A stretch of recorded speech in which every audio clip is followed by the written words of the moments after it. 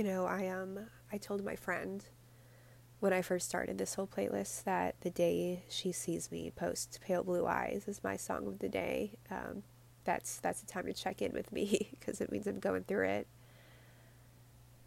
But no, no. In all seriousness, I've been holding off using this song for song of the day because I don't know how to do it justice with just one recording.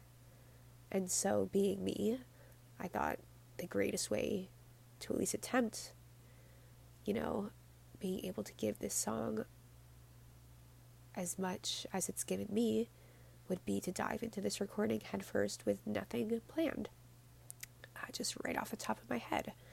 So, yeah, bear with me here. But I think winging it sometimes better when it comes to emotion. You can't plan for it, right? This song was my number 1, 2, and 3 song in Spotify Wrapped for 2020. I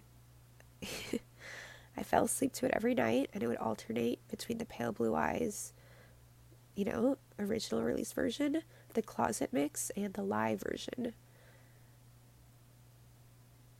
There's something about this song that is just so emotionally powerful that isn't really replicated in other songs I've ever heard. And I think the reason that it speaks in such volumes is because of how quiet it is. It's not screaming its emotions. It's not coloring them. In fact, it's almost monotone. It's so simple. And it's in this quiet resignation that you could really hear how loud love and loss and unrequitedness really is. I mean, the lyrics, you're finding out the story kind of the whole time of how he loves this woman, but he can't have her. And you don't find out till the very end that it's because she's married and that they're just best friends. But he'd rather take the quiet pain of not being able to fully have her the way that he wants to. He'd rather take that pain daily, every single day, so long as it means that he still gets to be near her, than having to lose her completely.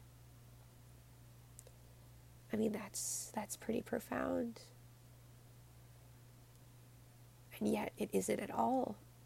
Yet it's so universal. And so rudimentary. It's both. It's everything and it's nothing all at once. It's eloquent and it's also incredibly simple. It's the whole, if everything means everything, then nothing means anything kind of contradiction. But to me, this song does mean everything.